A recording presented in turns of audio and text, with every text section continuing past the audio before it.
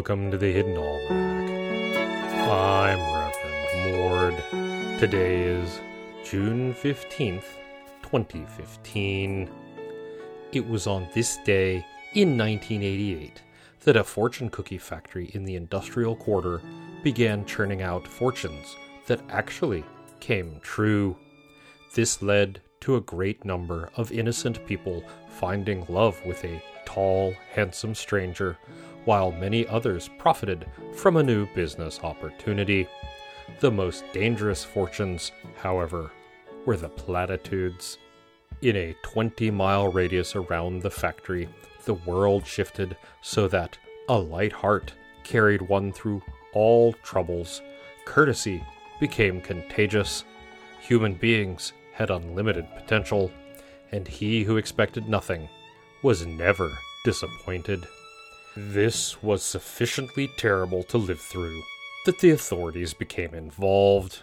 The factory was shut down, and the author of the fortunes placed under house arrest. Unfortunately, writing utensils were not removed from his home, and a tall, handsome stranger came and liberated the author the next day. Their whereabouts are unknown. It is the feast day of St. William, patron of naturalists and those who go to the ends of the earth to catalog obscure species. He is represented as a youth with the head of a bird of paradise. He was canonized by the shepherd pope, who said, "Blessed are those who further our knowledge of the beauty of creation." The shepherd pope funded several expeditions into such regions as the Glass Wastes, the Mountain Kingdom, and some of the more accessible jungles. In the garden, the Charm X people are quite useless, so the interns have formed a human chain and are trying to locate the missing worker. We all know that something dreadful has happened to him, but far be it from me to interfere in sincere, if stupid, compassion. They are at least roped together, and intern Steve has taken the flamethrower we use on weeds.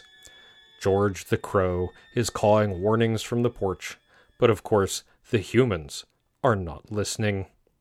Humans never listen. Meanwhile, a heat wave has descended, and we are making do with soaker hoses. Everything is wilting. The black and blue sage is particularly tragic looking, since it was so large beforehand. It resembles a rather sad green coat rack. There is not much to be done about summer, other than to plant yuccas. The Hidden Almanac is brought to you by Red Wombat Tea Company, purveyors of fine and inaccessible teas. Red Wombat, we dig tea. Also brought to you by the Steve Memorial Used Car Lot, celebrating the love of automotive bargains that Steve felt in life, while hopefully avoiding the mistakes that led to Steve's horrific death. That's the Hidden Almanac for June 15th, 2015. Be safe and stay out of trouble.